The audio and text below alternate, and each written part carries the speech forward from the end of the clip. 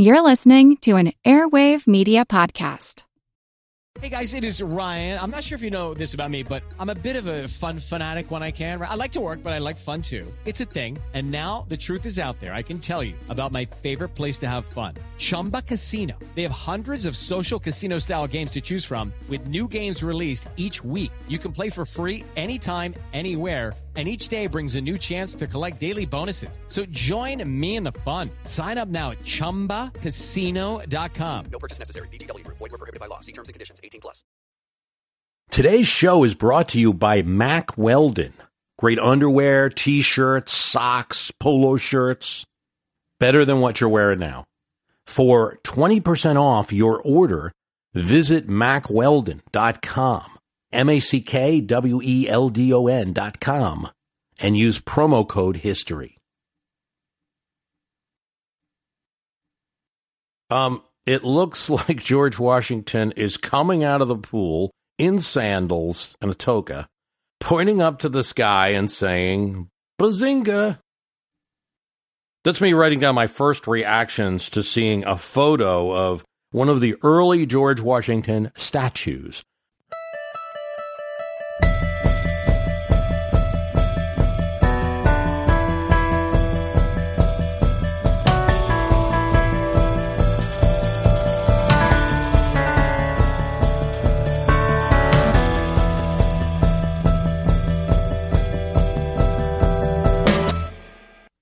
Congress commissioned this 12-ton marble statue, enthroned Washington, to sit in the rotunda of Congress, to bask in the honor of the United States of America. But when it arrived in 1843 at the Washington Navy Yard, it looked very different from what they had expected. Washington was portrayed as the Greek god Zeus, his eyes bugged out. He was half naked, his upper body with a strong muscular physique, a towel around one of his shoulders, carrying something in his other hand. What is it? Oh, a peace pipe. The reaction was horror from congressmen, and it was very adverse to Republican sensibilities. He was sitting on a throne. And the poor look, combined with the fact that the 12-ton statue was cracking the floor of the Capitol Rotunda, led Congress to move the Washington statue outside and eventually into the Smithsonian, where it is today. His wasn't the first statue to create controversy, nor will it be the last. Honoring George Washington, first president, hero of the Revolution, it should have been easier. But there were a few unsuccessful attempts along the way. One Dutch sculptor comes over and begs Washington to sit for him. And then he portrays Washington as Caesar, in a bust. He tries to get Congress to pay for sculpture, and then they refuse. He lends the bust to Washington, and Washington's like, "Look, I will not accept this as a gift." But he displays it in the presidential mansion. Well, of course, soon a bill arrives for $1,500. Washington, no doubt furious, sends it back. The sculptor then sells it to the Spanish minister, and eventually it's in the Metropolitan Museum of Art now. You can go see it. North Carolina, after the war spirit of 1812, we've just driven the British from our country again, and they wanted to make a big statement. What better to do than to get an Italian sculptor and make a huge statue of Washington? And they consult Thomas Jefferson. He says, you got to use this Italian sculptor Canova. And he has Washington looking like a Caesar in a Roman tunic. We're back to that. Writing a tablet, which is perhaps, the independence of America. It could be his farewell address. They allocate $10,000 for this project. And in Raleigh, North Carolina, a state of farmers, this is a lot of money. And there's a lot of gasps about that. But by the time it's done, they need a whole dome to cover it and everything. It ends up being $60,000, very controversial. And then 10 years after its installation, it's destroyed in a fire. Honoring George Washington, It should not have been as difficult, especially because Washington, while still alive, was involved in efforts for one of his own statues. I mean, it's kind of cool, right? Getting to pick your own statue. He knew that he would be a historical figure, especially when, after the revolution was over, in every one of these historical stories, the person who led the military forces had then seized power. Washington gives his sword to the Democratic Congress. That is not something we study enough. The state of Virginia, towards the end of his generalship, decides that they will have a statue built. And here they consult the man who would know it best. Who would know best what the good taste was? The U.S. ambassador to France, Thomas Jefferson. And he suggests Jean-Antoine Houdon. And this great French sculptor and artist is sent portraits. But he's like, I must see him. I must see who he is and what he really looks like. And so Houdon goes to Mount Vernon and has Washington sit for him. And not only that, but kind of follows him around and see how he carries himself. Thus, he can make a terracotta model of him that he's going to bring back to France to sculpt some more. And then, and this is a great thing in history because we really do know what Washington looks like because he takes a life mask. Oh, yeah. I mean, it must have been an annoying procedure to go through one of those, but... And Jefferson asks Washington on Houdon's behalf, what type of dress should he be wearing in the statue at Richmond? Common statue etiquette at this time would have portrayed generals as Roman figures, maybe with a few more clothes than the one in Washington. But this doesn't sit well with him. It's also changing too. There is a radical pick of General Wolfe from the French and Indian War that portrayed him not as a Roman general, as was supposed to happen, but in modern clothes. And while it's controversial, it's also influential. And this is on Washington's mind. Washington responds to Jefferson. I do not wish to dictate in the matter. Then he goes on to, dictate in the matter. But the servile adherence to the garb of antiquity might not be altogether so expedient as some little devotion to modern costume. He's picking out a statue, and he actually gets to see it too. It rises in the black and white checkered State House of Richmond. He gets a chance before his death to admire himself not as a Roman or a Greek, but in civilian clothes, supported by a farmer's plow, and leaning on 13 rods representing the original states.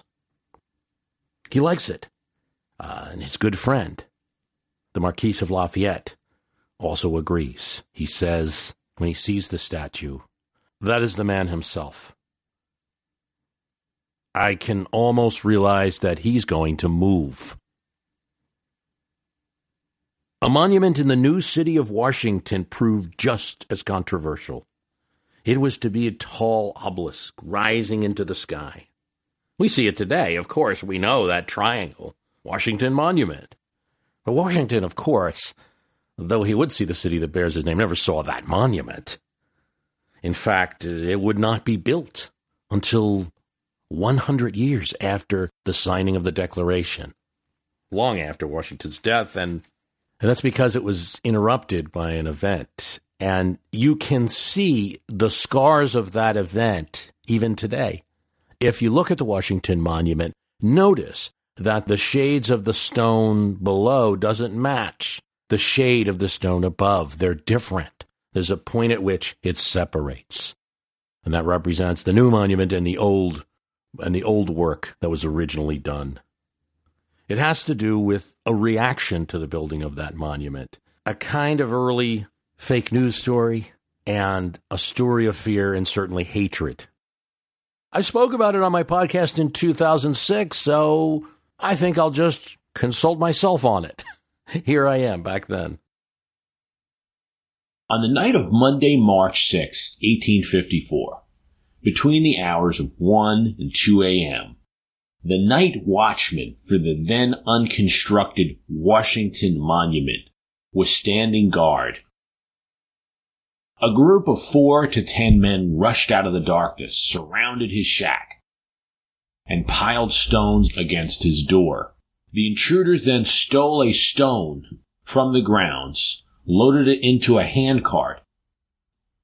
The watchman could not explain to the investigating committee why he waited almost 2 hours before sounding the alarm, or why he failed to drive off the intruders with a shotgun that he had access to. No arrests were made, and the stone was never recovered. But it's widely known that the perpetrators were a chapter of know-nothings. These know-nothings had no problem with a stone, of course, but they did have a problem with who donated it.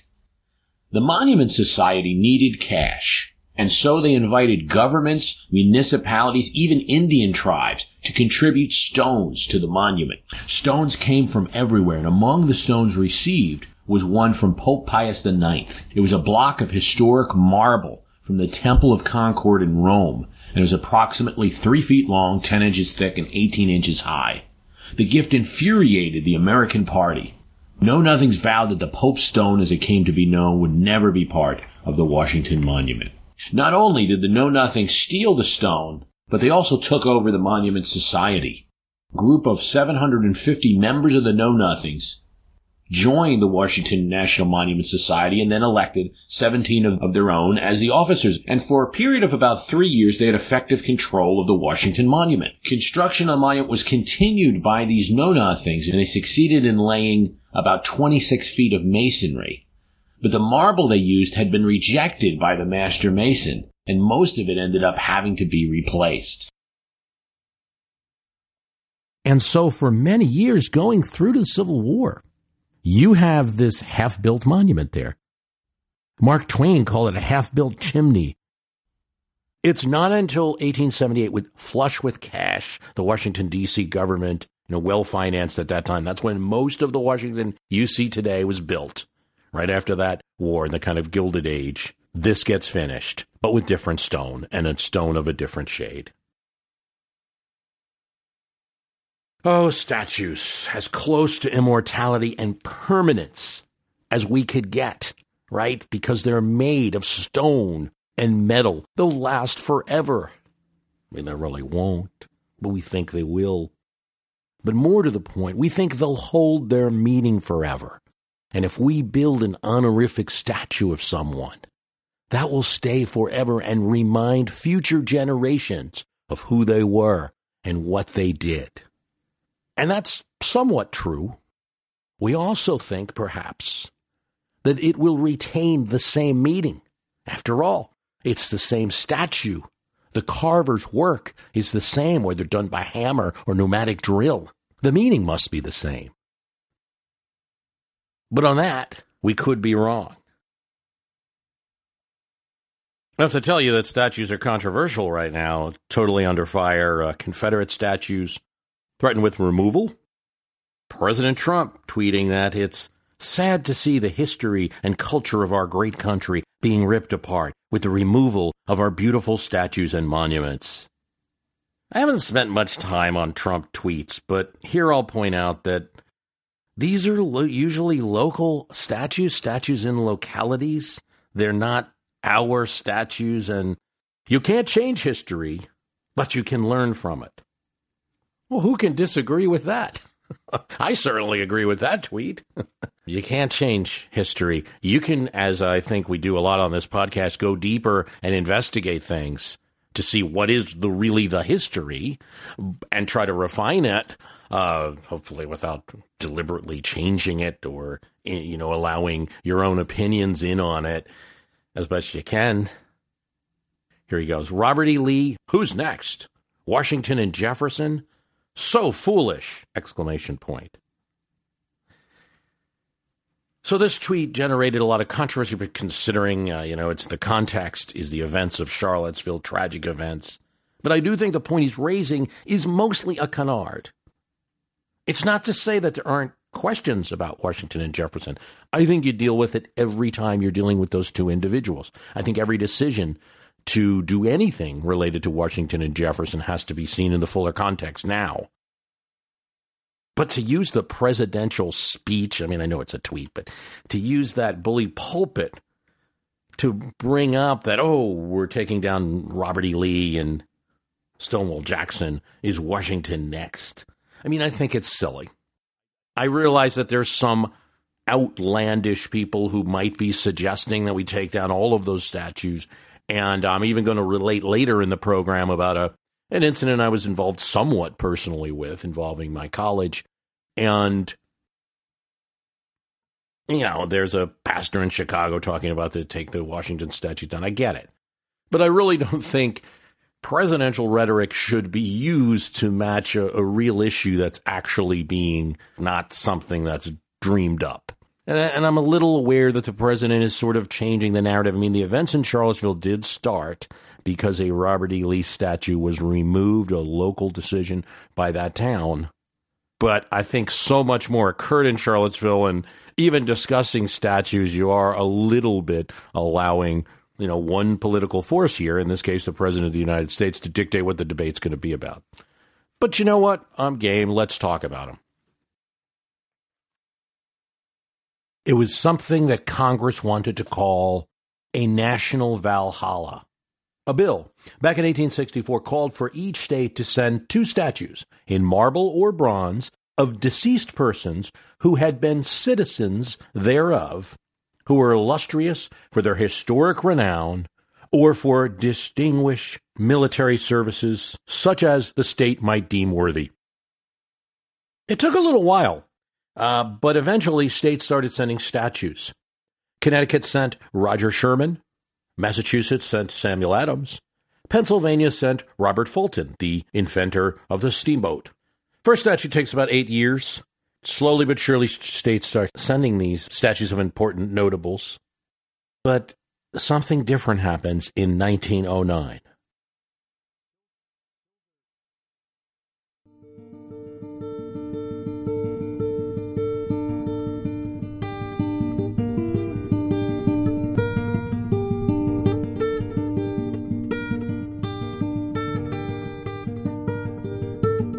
Silver is an antibiotic that's not often thought of.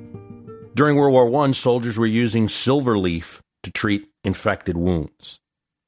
After the discovery of penicillin around the time of World War II, there wasn't much need for silver to be used as an antibiotic.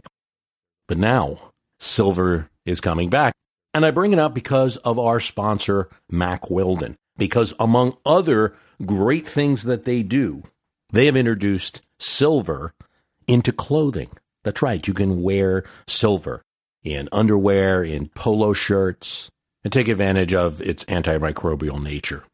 U.S. Special Forces, NASA, Olympic athletes, these are among the people who are using silver in the clothing. So Mack Weldon has done the same thing, and they infuse it into their socks, their underwear, and their shirts. It kills odors by neutralizing bacteria. There's a tendency to just think about the clothing that we have on the surface. Your jacket, jeans, your shoes. We put so much time into thinking about that, and I think it's just human nature. We then don't think about what's underneath, and we go cheap. And then you're buying things that are made out of cheap materials that aren't going to support you, and they're going to make you feel lousy. So don't do it. Go to MackWeldon.com and you can get 20% off using promo code HISTORY. They want you to feel comfortable in what they design. So if you don't like your first pair, you can keep it. They'll still refund you. Or they'll exchange it. No questions asked. That's how confident Mack Weldon feels about the clothes that they're making. Really high quality cotton, but not just cotton, other fabrics that are going to help you stay comfortable during the day. I've ordered from them. It's an easy-to-use website. So, here's the deal. If you go to MackWeldon.com, MackWeldon.com, and use this promo code HISTORY, just the word HISTORY, you'll get 20% off. Gentlemen, upgrade.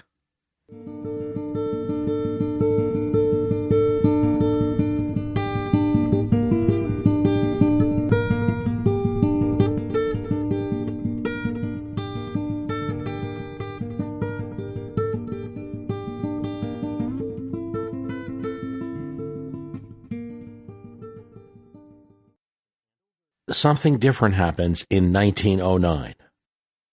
Virginia sends a statue of Washington. That can be expected. And then, though the legislature considers able Virginians, Thomas Jefferson, James Monroe, James Madison, they send a statue of Robert E. Lee. This doesn't go unnoticed. There's many outcries in Congress. Charles Curtis, now a congressman who's going to be a future vice president of the United States, member from Kansas, says, I think this is a disgrace. I will not sanction official honor to a traitor. In fact, Kansas threatens to send a statue of John Brown in response. But the choice was left to the states, and the states, one by one, these so-called Redeemer states who had taken over from the Reconstruction governments. Really, that had occurred in the 1890s, but now you're seeing them reach an economic level where they're able to send something. Army veterans, especially the Grand Army of the Republic, for instance, the Chicago Regiment, says it was against the principles of our republic. Back then, you had a strong Union soldier movement that was very involved in politics. GAR in New York State asked the Attorney General, and this is under the Taft administration, to remove the statue. Taft is president. The Attorney General says that a statue of Robert E. Lee is actually eloquently testifying to the magnanimous country that has completely forgiven an unsuccessful effort to destroy the Union. Well, that was Robert E. Lee. Other states now. North Carolina sends Zebulon Vance. Alexander Stephens is sent by Georgia. He's the vice president, former vice president of the Confederacy. Alabama sends Jabez Curry, an officer, cavalry officer, that has just recently been replaced by Helen Keller, which is Alabama's contribution. In 1931, Mississippi sends Jefferson Davis. Now, in 1909, with all that controversy and the protests of the GAR, they just kind of install the Lee statue and not make a big deal of it. In 1931, with Jefferson Davis, there's a celebration led by his great-granddaughter. The U.S. Marine Band plays. Pat Harrison, senator from Mississippi, suggests that installing the Davis statue is a rebel yell for a common country. Yes, this is the time of reconciliation. And we talked about President Taft's Attorney General, which the president concurred with. Charles Francis Adams, relative to the great John Adams, is going to make a similar statement about that there's nothing wrong with Lee statue in 1903. Theodore Roosevelt's War Department, during his presidency, bans the use of the term rebel for any individual person, unless they're referring to an archived document. But you can't refer to people as rebels anymore. And so you see this change right about this point. There are, according to the Southern Poverty Law Center, over 1,500 memorial statues to Confederate soldiers, individuals, leaders in the United States. Both Woodrow Wilson and FDR would welcome Confederate and Union veterans for the 50th and 75th anniversaries of Gettysburg. So people would come dressed in their Confederate war clothing, and they simulated at one point a charge, Pickett's charge. Of course, these men were too old to really go that fast. But instead of, meeting each other with rifles, they shook hands. But, of course, it's true to point out that missing from these ceremonies, of course, were slaves, African-American soldiers who fought for liberty, and those that were battling with Jim Crow laws, battling with the legacy that some of the new Redeemer governments in the South were instituting.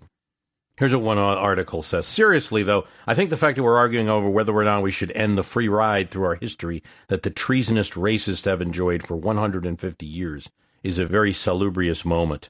For example, it is now much more widely known that the great majority of these statues were erected long after the Civil War, and that most of them were erected either during the high tide of lynching in the South during the beginning of the 20th century or during the 1950s when mass resistance to racial desegregation was gathering steam in the old Confederacy.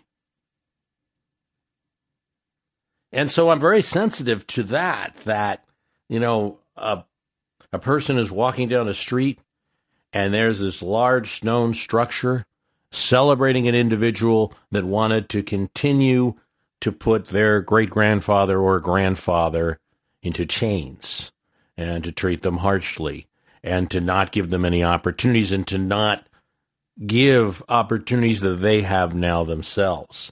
Now, I don't question at all why this debate's going on. The Southern Poverty Law Center has been forwarding around a chart. They've actually documented all of the Confederate monuments where there are.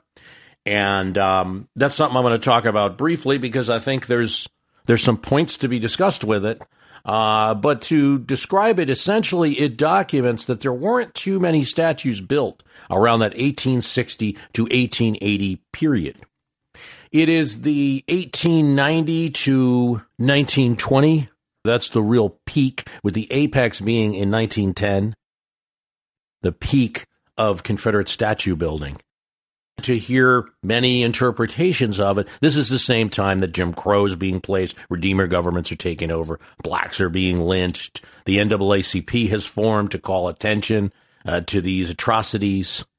There's a little bit of an uptick, not as much as the 1900, 1910, but there's a little bit of an uptick during the 20s as the Ku Klux Klan is spreading across the nation and seeing a renewed membership. And then there is a surge during the civil rights movement and the resistance to Brown and various other civil rights rulings of the Supreme Court. Of particular note on the Southern Poverty Law Center chart is that that's when you start seeing the most action at schools, where Civil War monuments are being placed at schools. It is Ryan here, and I have a question for you. What do you do when you win? Like, are you a fist pumper, a woo-hooer, a hand clapper, a high-fiver? I kind of like the high-five, but if you want to hone in on those winning moves, check out Chumba Casino. At ChumbaCasino.com, choose from hundreds of social casino-style games for your chance to redeem serious cash prizes. There are new game releases weekly, plus free daily bonuses, so don't wait. Start having the most fun ever at ChumbaCasino.com. No purchase necessary. VGW Group. Void where prohibited by law. See terms and conditions. 18+. Now, I'm inclined to agree, looking at the widely circulated chart, that there certainly seems that both the use of the Confederate battle flag and the installation of monuments is pretty heavy during the late 50s and early 60s during the resistance to Brown versus the Board of Education and the like. I would question their other point that most of the statues constructed in the South that are Confederate statues are celebrating oppression or celebrating the oppression of black people or white supremacy. It's a reason. It's buried in there, no doubt. I also would suggest that, first of all, it's a pretty long period where the peak of their graph is, where most of these statues were constructed. You're going all the way from 1890 to 1910. It's also true to say that there wasn't much money right after the Civil War. So that's another factor, that a reason why a lot of these statues weren't built. Now, in the North, there certainly was more money, and you see statues in Ohio, some of the eagle statues coming out as early as 1863 and 1864. Certainly the Reconstruction governments, which are just coming out of military control, are not going to be installing any monuments to people who had fought against the Union. But I would suggest a little more care in at least considering, the historical reasons for some of the statues. I looked at two various Southern historical journals around the time of the 50s when they were installing some monuments and talking about some of the history. Two different, here's the Georgia Historical Quarterly, talking about the history of the Athens Monument Association, and their "Come one, come all," said a flyer. "Let us raise our monument. Let it be on record, on high, so our children's children may from it learn how our brave ones died. Those who cannot contribute a bale of cotton or something more valuable can send a bushel of potatoes or something else, and those who cannot can send a pair of socks or some trifle." A pair of socks. This is from 1870 in Athens, Georgia. And it demonstrates a desire to have a monument even back then, but also the lack of resources. 6 years since Lee's surrender, 2 years, longer than the war itself had lasted. Yet the ladies of Athens, despite their continuous efforts, had not been able to raise money sufficient to build the monument. And so, to boost efforts, they laid a cornerstone in 1871. In Florida, a historical journal article from 1955 talks about a monument to be ordered in Tallahassee at the state's capital, a memorial suggested by Governor Perry of Florida in 1881. And there was some fundraising for it, but it was slow. After Perry dies, the project languishes. In 1889, the park across from Public School No. 1 had been changed to Robert E. Lee Park. And in the same year, on Jefferson Davis's birthday, a celebration was held. Troops in uniforms came from St. Augustine and from all over the state to participate. Okay, from the Florida historical examples, I just think it's worthy to point out that I'm not disputing the Southern Poverty Law Center's historical chart, not at all. The interpretations where I think you got to be just a little careful, like this thought that no one wanted to build these monuments right after the Civil War, there's some contrary information to that. And, I think there was a desire. I also think you have to look at the economic situation. This from the Georgia Historical article in 1955. By the late 1890s, the monument movement had ceased to be so much of a genuine sentimental expression of regard for the memory of Confederate soldiers as one that had become a commercial movement engineered by marble and granite companies to boost their business. These later monuments came from appropriations by cities, counties, and states. The Southern Poverty Law Center's claim is that the increase in statues are due to the Redeemer government's Jim Crow and civil rights resistance, and that's arguably some of this spike, but it also coincides with the recovery economically of the states, as slow as it was, the commercial growth, improvements in how both marble, granite could be shaped and moved around. Another factor is referenced in that journal is the appearance in New England where quarries were, or using bronze from Michigan or other places, Michigan copper or copper from other places. Companies like Monumental Bronze in Connecticut looking for eager towns, looking to commission statues. A big business. If you look at the same chart of the Southern Poverty Law Center, the biggest spike in the building of statues is 1910. Okay? It is in that time period that we have the development of pneumatic tools to better craft granite and better mining tools, better discovery of new sources of mining, the ability to use various acids to get more bronze out of the mine, the halving of bronze prices from 1875. So if you're looking at a price of 100 pounds, $512 constant, 1875, 210 in 1920, the halving of bronze prices during that time as well. So there are other factors. I just think it's important to consider it as a package. Just to show the influence of some of these companies, I'll name a couple. Smith Granite Company, Thomas Phillips and Son Company, McGovern Granite Company, Hartford, Connecticut. There are identical statues across the United States where the Confederate and the Union soldiers look the same. It was just a matter of who they were shipping it to. I mean, lost in this whole debate is that because they're not as controversial because these are people fighting for the Union, but there are Union statues all over the North. So the statue building itself was not uncommon in either place. As I said, there's these identical statues, and some of the Southerners started to complain. It'd either say CSA or USA, but the soldier would look the same. And sometimes they'd tip the hat a little different for the Confederates, but it's actually a Yankee Union hat that the Confederates are wearing. In 1901, in Elberon, Georgia, the statue was so controversial because it looked like a Yankee soldier that the residents took the statue down and buried it. I think another factor that's kind of cloaked by today's debates and the association with these statues, with neo-Nazis and white supremacists, is that some of them are indeed memorials. And indeed, some of the people putting them up knew the people who had died in the war. And I think it's important to think about that. I mean, if we just treat the war alone as some kind of calamity, I think there was a feeling like that in a lot of places, that it was a dreadful war. You're talking about 35 years later, 1900.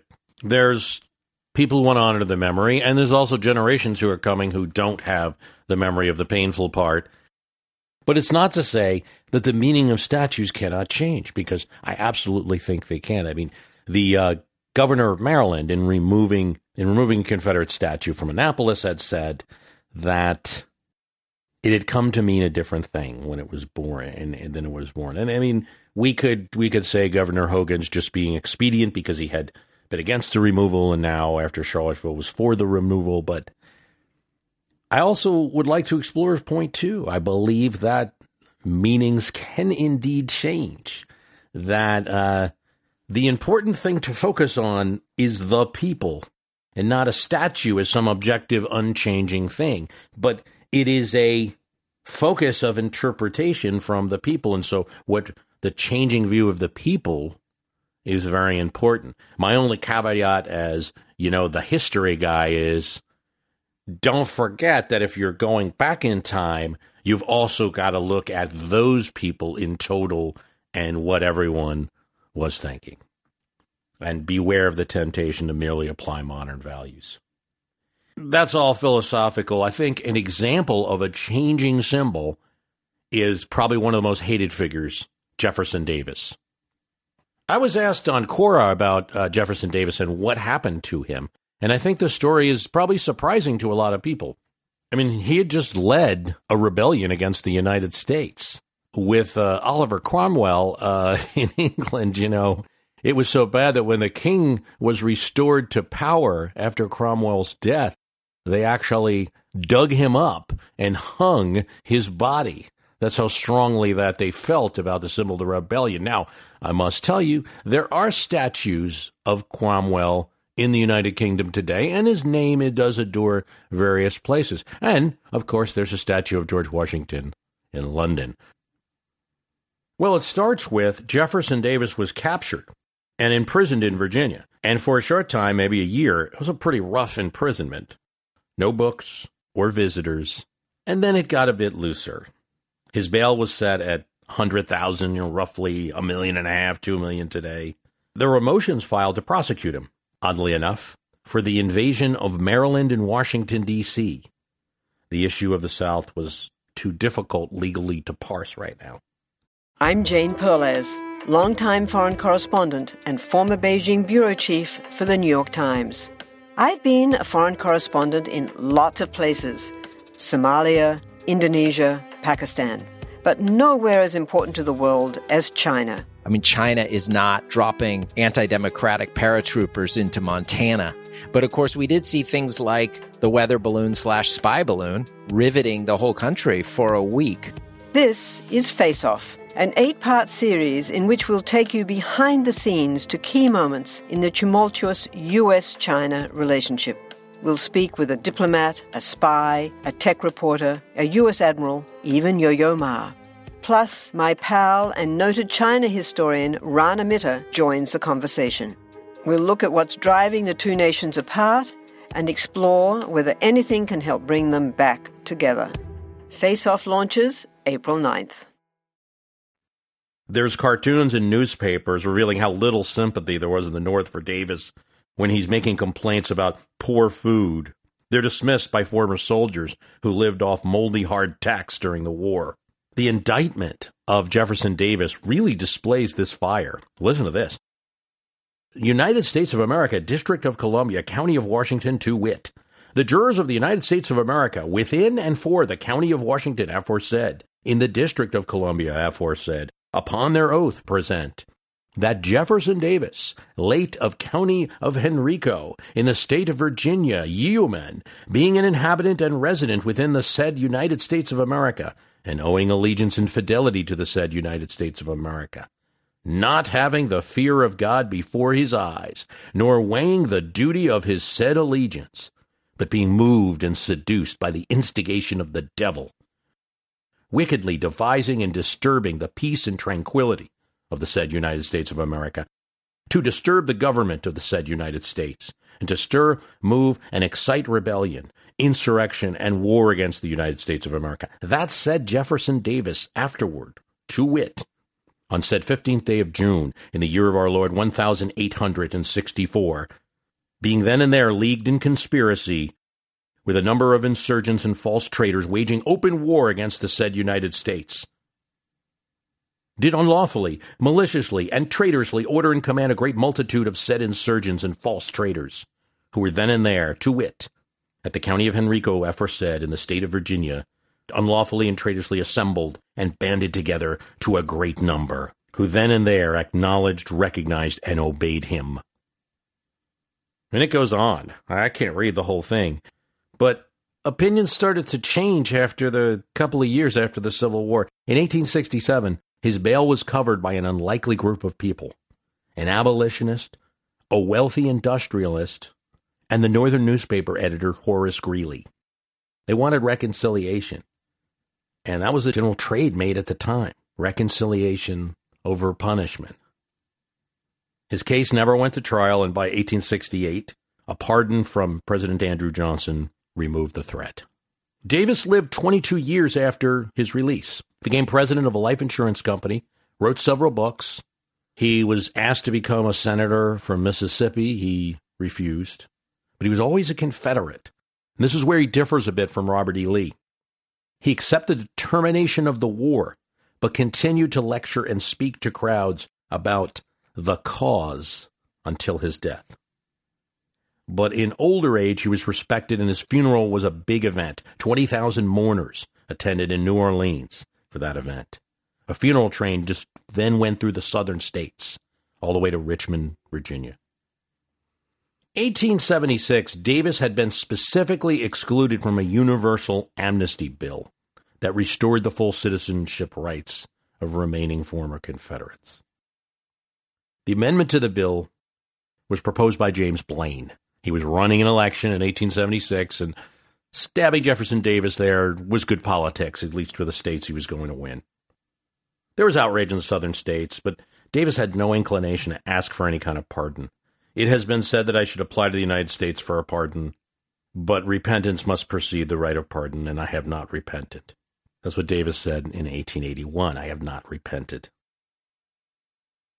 I, Jimmy Carter, do solemnly swear.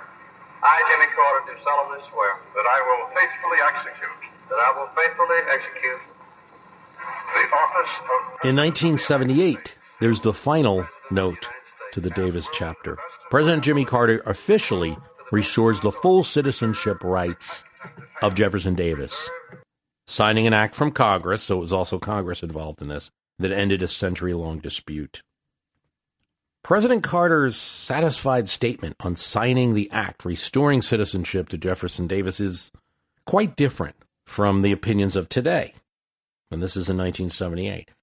In posthumously restoring the full citizenship rights to Jefferson Davis, the Congress officially completes the long process of reconciliation. He had served the United States long and honorably as a soldier. He was a member of the U.S. House and Senate and a Secretary of War. It is fitting that Jefferson Davis should no longer be singled out for punishment. Our nation needs to clear away the guilt and enmities and recriminations of the past, to finally set at rest the divisions that threaten to destroy our nation and to discredit the principles on which it was founded. Our people need to turn their attention to the important tasks that still lie before us in establishing those principles for all people. That's Jimmy Carter. And, I mean, before we jump all over Jimmy Carter, I think there's a couple of things to understand. You know, one, he was a Democrat running at a time when the South was converting to Republicans and had to do everything he can to keep on. In fact, he'd only win the 76 election in 1980. Would get blown out in the South. So this largely didn't help him much. I think another thing to understand with Jimmy Carter is that he also issued an amnesty for Vietnam War draft evaders. So it was done in this spirit. While he was doing that, this was very often Carter's way back then. It was a little to the left, a little to the right. So a little bit of context there. I would say President Hayes to President Carter, you have the reconciliation. And since then, there's been a renewed emphasis on some of the evils of the Reconstruction period and the Redeemer governments that followed. And, we don't have as much desire to go celebrate these Confederate people. President Ford gave a similar statement when he restored the citizenship and pardoned posthumously Robert E. Lee. And he read during his statement in 1975 from a letter that Lee wrote to a soldier, Confederate soldier. And the soldier asked, kind of, what should we do now? And he said, the war between the states is over, and it's been decided, and now we have to work together in peace and harmony. A lot different from Jefferson Davis's statements. And, Lee would die before Davis, but his post-war life was a little more conciliatory than Davis was. And so and certainly he was not supporting any movements such as Sir Nathan Bedford Forrest starting a guerrilla movement, the Ku Klux Klan. Personally, I think it's good that we're revisiting history, revisiting the monuments. Monuments are honorific, and the person receiving a monument must represent honor to the people. It's appropriate that localities, states, should decide what values they wish to honor. I don't come to this podcast with any general lecture point like, don't take history down, or some silly point like that. I love history, but you're getting a lot more of history from books. Now, it's not totally true that you don't learn anything from a statue. A statue is a reminder of the person itself, so that's just one thing. There are gradations, too. We were just talking about Lee versus Davis. I've made a point earlier in the podcast about taking issue with Trump's equating Washington, removing a Lee statue and removing a Washington statue. There are gradations, there are decisions that, with the help of historians and a cool look at the facts, we should be looking at. The lack of them has hit home a bit for me. My own alma mater, Stockton University, removed a bust of Richard Stockton, signer of the Declaration of Independence, and the person that the college is named after. I wasn't expecting Stockton to make national news. It's a nice college. It was really great to attend there. It's a very small college, but they did this because he was a slave owner. They removed the bust from the library. Temporarily, they say they're going to have a class on Richard Stockton and going to set up a committee to decide, what kind of an exhibit they're going to have, a better exhibit. Okay. I felt it was ill-considered. He was a signer of the Declaration. That means that he put his life on the line. And as it turned out, Stockton was captured, so you have a debate there as to whether he's really a hero. Did he recant the Declaration? I mean, he wasn't captured for that long, and so he got favorable treatment from the British because of who he was and because of the urgings of the Continental Congress and George Washington on his behalf. So he served about a month. It was during a terribly cold winter. He was likely not fed well. There's talk of bread and water. Benjamin Rush writes to people that he's been treating horribly, put in chains. We're just not sure. There's no records of how he was, what condition he was kept in. But the fact is he was captured, and also that he put himself on the line, and that anyone who signed that Declaration of Independence, whether they were Richard Stockton or John Hart, they could have very well been executed. They were not. And as it turns out, at least the initial round of British generals were leading the effort, were Whiggish and looking for conciliation, but that doesn't mean it couldn't have happened. And so I think that he deserves the honor. Now, there was some question as to whether he actually owned slaves, and here a big debate was opened up, and I think it was solved. I was interviewed and worked with a reporter for the Newark Star Ledger, Paul Mulshine. And, we've tried to find the available evidence we could from books. It's a hard thing because back in those days, you used the convention of saying servants instead of slaves. So in a lot of talk, we were talking about servants. But for slaves, somebody like Richard Stockton, who was a Quaker, and yes, Quakers up until a certain point still in some cases did own slaves. Abolition would really start in the 1760s in Pennsylvania and spread to Jersey later. He dies in 1781. For someone that's a slave, there's evidence that one of the slaves in his house might have gone to his son-in-law, Benjamin Rush, and served as an assistant in his pharmacy. Paul Mulshine went to the Davis Revolutionary War Library, found Stockton's will, and it turns out in the will that he allowed his wife to release the slaves. This is the George Washington step, if you will. In other words, George Washington freed the one slave that it was his personal assistant and almost served like a military aide, and then the rest of the slaves were to be freed upon Martha Washington's death so that she would be provided for, and she did free those slaves that weren't the slaves from the Custis family because Virginia law had something to say about that. So that's the George Washington step. That's where Richard Stockton falls. Maybe treated them better. I mean, Benjamin Rush is going, his son-in-law, Richard Stockton's son-in-law, Benjamin Rush, is going to head up the Philadelphia Abolition Society. I think these things get real complicated. Stockton made a quick decision, and it is true that he was a slave owner, but he also signed the Declaration. A college is named after him. Later his family, the Robert Stockton, is going to go on to be keeping California as a free state and intercepting slave trading vessels. I think that if every slave owner is simply reduced to that, a lot of nuance is missed. This Richard Stockton is not the same as Jefferson Davis. A slave owner with some kind of provision in the future, like say, there's gradations. George Wythe, who was a law instructor to Jefferson and Madison and many others, also a Constitutional Convention delegate, freed his slaves and was educating them. Encouraged others to do so. So that's like one level. Then you have the people like the Stockton in Washington who didn't free them, but freed them upon death and then upon wife's death, perhaps another level there.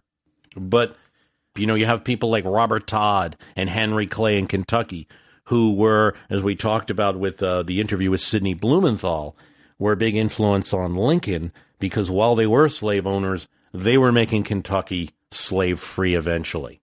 They were leading that force. And unfortunately, the group that won out in the southern and a lot of the bordering states was a pro-slavery faction who wanted expansion.